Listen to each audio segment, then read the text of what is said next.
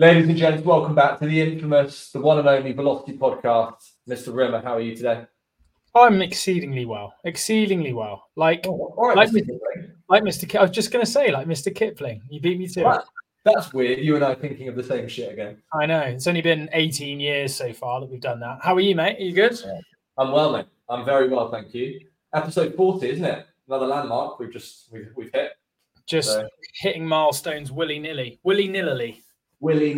Episode 40 is going to be a different one. You and I are going to share a couple of stories from our time as personal trainers because, of course, we aren't personal trainers anymore. We pile all of our time into velocitizing the world around us. But yeah, we're going to share something funny, something perhaps valuable for listeners as we peer back into the archives of what was our personal training career. Do you want to kick us off first? What we got to share with us today? Yeah, I will. We coach a lot, right? So the whole point of this today was just to take a little bit more of a back seat rather than let's do something that we would coach or build a training on with resources and scripts and all of the different things that we would build for our Velociraptors in the program. And let's just talk a little bit more loosely around like shit that we found was useful for us as coaches and some funny things. I think it would be useful for you guys, for the millions listening to hear that. Millions. But also don't worry, team, because we are going to still stick with our fun fact tradition. So stick around to the end and we'll be sharing with you a totally pointless, useless fact that will do nothing to your life, but might make you smile. Yeah, don't worry. That is staying. I mean, we couldn't fuck with that key piece of the formula, could we? Can't mess with that. Keep the fundamentals. Okay. So my one was, this sounds really stupid, but it was based on a conversation that we had this morning. Every week we talk about the people inside of our program behind their backs, and we just check in and we're like, are they a green? Are they an amber? Are they a red? Like, are they moving well? Are they struggling a little bit, or are they really struggling? And one of the things that came up in conversation today was simply saying hello to people. And I was thinking about that around this podcast, and thinking that was one of my fucking superpowers as a personal trainer. And it sounds so stupid, but it was one of my superpowers to build my business. Is it didn't matter whether I was outside of the gym, but in the area, i.e. in a coffee shop or in the supermarket, there was a restaurant that I always used to go to for lunch. Didn't matter whether I was inside the gym or outside of the gym. I was aware that I was a personal trainer and I was a walking advert for my business. And so the more people I could just smile at and say hello to, the more opportunity I had to make connections, start conversations, nurture them, and eventually turn them into clients. And I was thinking about it when we were deciding what to talk about today. I was thinking, fucking hell, the amount of people that became clients because I walked up to them and said hello. 2 or 3 people that worked as waitresses in the restaurant that I used to go to for lunch became clients because I didn't just order my food, shut up, and then leave. I asked how they were, and they could see that I was a personal trainer, and they say, so you're a PT, you and the PT in the gym over the road there? Like, yeah, that's right, yeah. And then they'd start asking questions, and it would go from there. I'd invite them in, say, well, why don't you come in? You're always so nice to me, serving me my food. Come in and we'll do some work together. And it's amazing how many clients over my however many year span as a coach, too many, came from just simply saying hello and looking at every single potential interaction, not as an opportunity to sell, but as an opportunity to connect. So that was my thing. Say hello. There was an interesting frame that I took when I started the process of helping some other coaches get busy. And one of the first things that I did was, and I realized looking back, this was one of the little tricks that I managed to use in my own head to get me to do what you just described. And that was right. The question in my mind is, I need to go and find my next client. Like, you're kind of surveying the gym floor or your DMs or whatever, and you're thinking, okay, who is going to be my next client? Who's ready to do PT? And like, you're trying to pick a needle in a haystack. Whereas what I did is I assumed everyone could do with personal training. I was like, right, let's start with everyone's a yes. And it's just a case of trying to figure out what it is that they need help with. it's like I flipped the problem on its head. And so what that did is it opened up everyone to me that they didn't know it yet. And maybe they didn't need PT now, like today, but maybe next week, next month, next year. Maybe they just needed to like identify that something was possible that they didn't think was. And the only thing standing between them starting personal training is me, a conversation with me. And it just changed it for me. So I was like, cool, let's just chat. I'm not assuming anything, but I do believe that there is a condition here which would lead you to having personal training with me. I've just got to ask enough questions, be patient enough to get there. And one more point on this. I don't think you are, but the Marvel fans out there, you didn't watch any of the Marvel movies of the last few years, did you? No, I was busy. Yeah. I had a life, David. No, I enjoyed it. And the last phase I ended with a film called Endgame. And there was this really significant scene where Doctor Strange, played by Benedict Cumberbatch, he sort of goes into the future and he sort of does this weird thing. And he's like, oh my God, there's only 1 out of 1,646,000 conditions where we win this battle, right? And it's a bit like that, in which like there's one condition, there's one set of questions and one conversation you could have with every single human on the planet that would lead them to say, do you know what? Yeah, let's book some PT. Yeah. And if you believe in that, then you wouldn't not say hello or stop and talk to anyone. I love that. I love that mindset. I think I naturally had that in that I just had a self-belief that actually what you said isn't too far from the truth, is that probably everybody would benefit from personal training. Now, when I look at who I coached, I coached people that were genuinely told by the doctor if they didn't lose weight, they were going to die within the next 12 months. I trained those guys. And similarly, I worked with people that were trying to get into the Olympics. So if that is your span, then who is excluded from that as a potential client? So I think your statement is very close to a fact. And yeah, it's kind of like, let your questioning and let them self-exclude themselves. Let them opt out rather than trying to get people to opt in. Exactly. That's quite a nice way to think of it. I love that. Yeah. How about you, mate? So the first thing that came to mind when you and I thought, okay, let's pick this theme, was the guy who interviewed me for my first and only job as a personal trainer. I did my course at a Next Generation, which became David Lloyd. And our work experience was on the gym floor with the trainers who actually worked for the gym. And I lived around the corner. It was just really convenient. So there was one guy who said, okay, we'll have an interview. We're interviewing PTs. And I sat down with him, really nice bloke. And he was the one that said, yeah, let's give a job to this guy. So I'll be forever like Chris Bourne was his name. Like, I'm thankful to you because you've got me into this industry. And he took a bit of a liking to me. Like, he took me under his wing and he thought he almost like he put a bet on me of like, he's going to be good. So I'm going to do a bit of work to coach him and guide him a little bit. And obviously I was fresh-faced. I didn't really know anything about personal training at that point. So I was watching this guy because I really looked up to him, respected him. And I was like, okay, what's different about this chap? And what I quickly realized was that the way he spoke to personal trainers was like he didn't understand the human body. Like he didn't use any technical language whatsoever. Totally talked to them on their language, and he was the most popular, busiest trainer in the gym. And I was like, having like being a technical guy, being deep in the textbook of understanding anatomy and physiology, I'm like, he's sort of saying, you see that left arm, that bit there on your arm, just pull that over there, and then just push that bit there. And you see, you know that muscle here, like, see that bit there? Can you feel it? And it was just so basic. And I didn't understand it at the time. And it's only looking back, did I realize that this guy wasn't trying to impress anyone. He wasn't trying to wow them with their language or his knowledge of the human body. Like, oh, this is the latissimus dorsi, that connects on the inferior. Blah, blah, blah. He was just talking to them in their language and trying to get to the results that they felt better. And that, again, didn't know at the time. But as I look back on it, I was like, shit, he got it. And I don't know whether he stumbled on it by accident or not, but I believe that was one of the main reasons why he was so good, because he spoke to people on their level. He didn't try to impress. He was just real. So much value in that. And from being on the gym floor for, again, a number of years, let's say. You've been all secretive about your, because we just had a conversation about actually we're getting a bit old relative to some discussions we were having earlier. We did. We are getting old. Yeah, and it was a long time. And I remember watching. I mean, I must have worked alongside hundreds of personal trainers over that time frame. And yeah, just so many of them in a I get it. I get why they would do it, but on an absolute mission to impress everybody. And all that happened is they just bamboozled everybody. Great.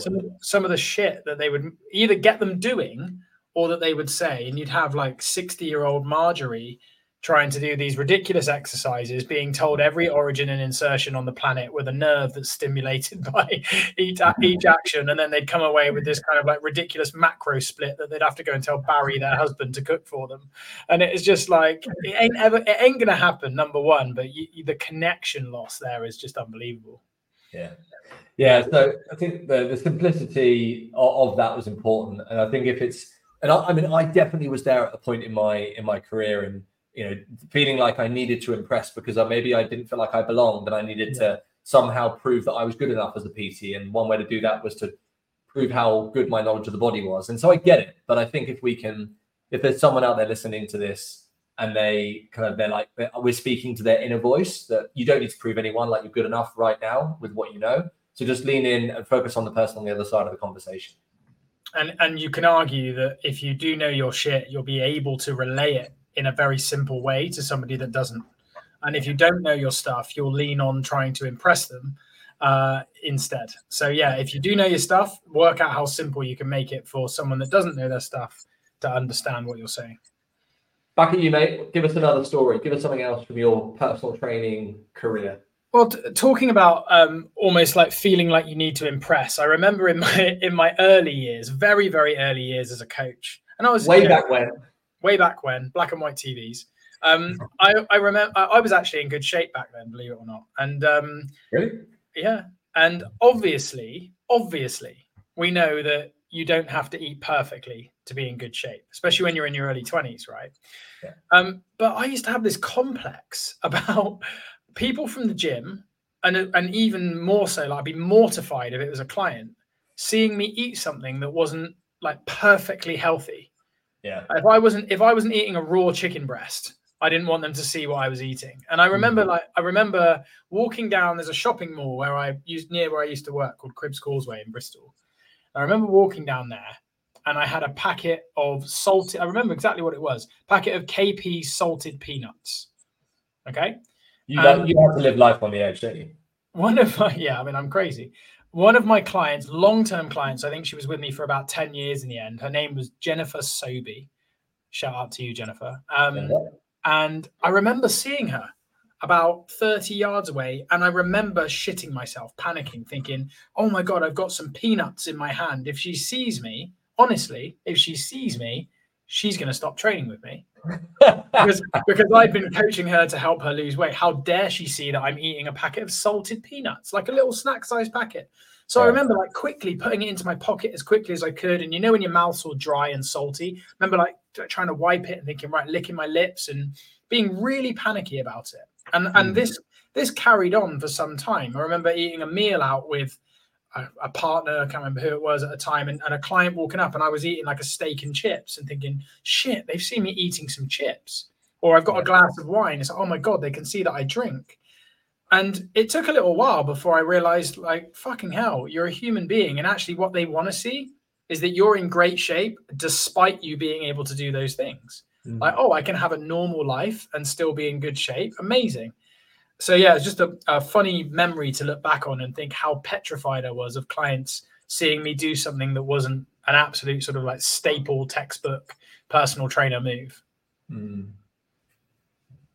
I can remember that as well.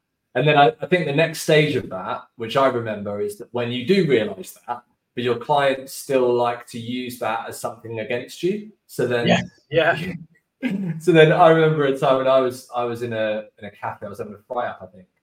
And the client, who's very overweight, would walk in and be like, "Oh, so that means we can eat sausages and we can have fry-ups. Is that right? Because what you do is a rule that we can follow." And I'm like, "Well, as to your last point, it's like, well, I'm still lean. You're not, with respect. So let's talk about." Not every day for 8 years, Malcolm.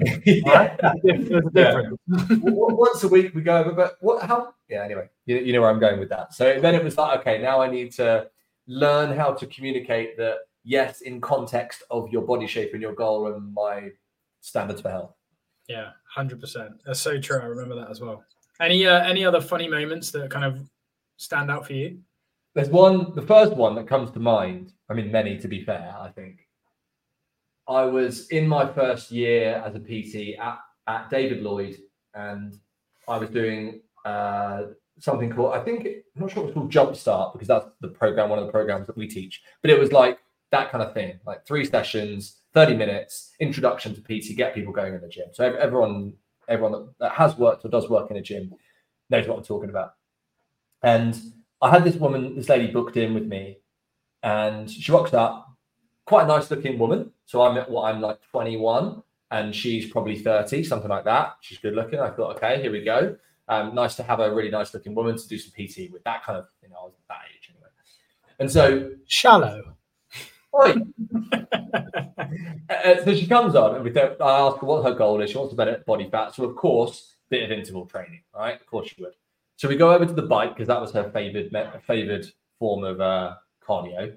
And I said, cool, we're just going to go through a bit of an RPE-led interval session. Right? I remember this story now. I remember you telling me this. This is good. And she comes over, and I said, okay, well, let's just start off with a nice easy 5 out of 10. So 30 seconds, 5 out of 10. Is that okay? That was fine. So let's pump it up to a 7. Now, at this stage, I'm not confident. I'm a relatively new personal trainer, and don't certainly know, not confident with training, that confident at that stage, with training an older woman, particularly who's quite attractive. Anyway, 7 to 10 comes along, she starts building up, and she starts moaning. And her moans are somewhat similar to that of a sexual nature.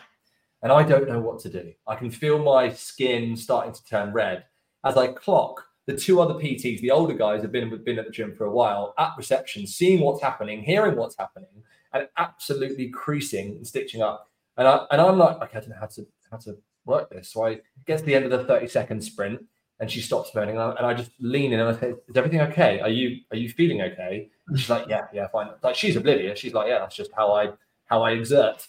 And so I said, should we stop? No, let's keep going. I thought, okay, well, let's go to an 8 or a 9 out of 10. And now I'm thinking about that scene in Friends where Monica's talking, Chandler, again, God rest his soul, Matthew Perry, was talking through how to give a woman an orgasm, right? She's like a 7, she's talking through the 7 different erogenous zones. And anyway, she's getting louder and more like 9 out of 10. Anyway, so she's moaning furiously, and I try and wrap her and say, we're just going to do 3 sets today. Just 3 sets. Let's go over and do some stretching. And I just remember feeling ridiculously embarrassed. The 2 PTs are absolutely dying, trying to stay out of shot, but also just trying to make sure that that I know they've seen them, because they're trying to put me off even more. And it's safe to say she didn't come back for personal training. Funny that. Yeah, weird, isn't it? That's brilliant. Love it. Yeah. So many of those kind of awkward, embarrassing, don't know what to do moments in your formative years. I think now, if that kind of thing happened to me now, I think I just call her out. I'd be like, wow, when you're working hard, you sound like you're having an orgasm. Do you know? Yeah. I'm just being a really good personal trainer. Yeah. Right. All right. Fun fact. So I am going to, this isn't the fact, but I'm going to Las Vegas on the weekend, and I'm really looking forward to it. So I'm going to go with a Vegas fact. Nice. And the one I've chosen is that over 300 weddings happen every day in Las Vegas.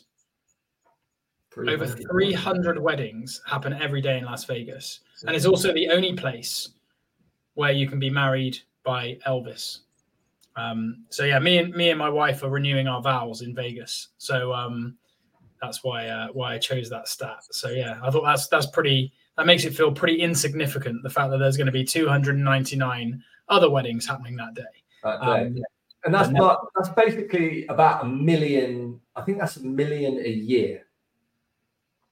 365 by 300. I think that's about 1 million. It's a lot of people, isn't it?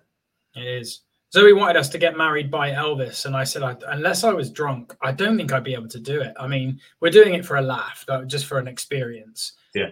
I don't think I could stand there sober and have Elvis remarry me, and apparently he sings a song as well. I think I'd just dig a hole and want to die in it, because it would just be so embarrassing. But I think I appreciate that he's an icon. I appreciate that he was like an artist of a generation, but it wasn't our generation, so I don't really connect to it like our parents might. Do you know what I mean? So yeah. I can appreciate the novelty of it, but I mean, it definitely isn't for me. It would have to be like the singer from The Prodigy or something like that for us. Yeah, I was just going to ask you, if it had to be someone, who would you have marry you if they were a proper pop star that you absolutely respected? Do you know what? I'm not that great with music. I've got no sort of like one band for music, I guess. Yeah, I don't know. Without sitting here and being silent on a podcast for 10 minutes thinking about yeah, that's really shit content. So we'll probably move on. Move on. What's your fact? Tell me. Spread across their lifetime, most people spend an average of 1 whole year sitting on the toilet. Wow, there we go. Well, and then in my usual David way, I broke that down. So if that's true, that's an 85th of your year, right? An 85th of your year, I think, if I'm doing the maths right, is about 20 minutes of a day. Yeah. Because an hour would be a 24th, right? Sure. If you multiply that by 3 and a bit, you divide an hour by 3 and a bit, and you get 15, 20 minutes. And so, like, that sounds about right, because you go to the toilet multiple times, a few minutes pop, unless, you're having a bit of troubles downstairs. And so, but that's mental, isn't it? And then you think across the year, 1 year on the toilet. It's a long time, isn't it? So anyway, I thought that was quite interesting when you extrapolate your toilet time into years. It makes me feel less guilty about messaging people on my phone when I'm sat on the toilet, because I feel like I'm sort of doubling down on my time then, because that does feel like a bit of a waste. But I could probably half that to half a year over my lifetime, and the other half a year from messaging people and being productive, because I'm doing both. I think so. Yeah, it brings about the question of making toilet time more functional and enjoyable, doesn't it? So what can we do to our toilet time to make that 1 year of your whole life become more exciting? Tune in next week for Amazing. All right, my friend, good to chat to you. I'll see you again next week.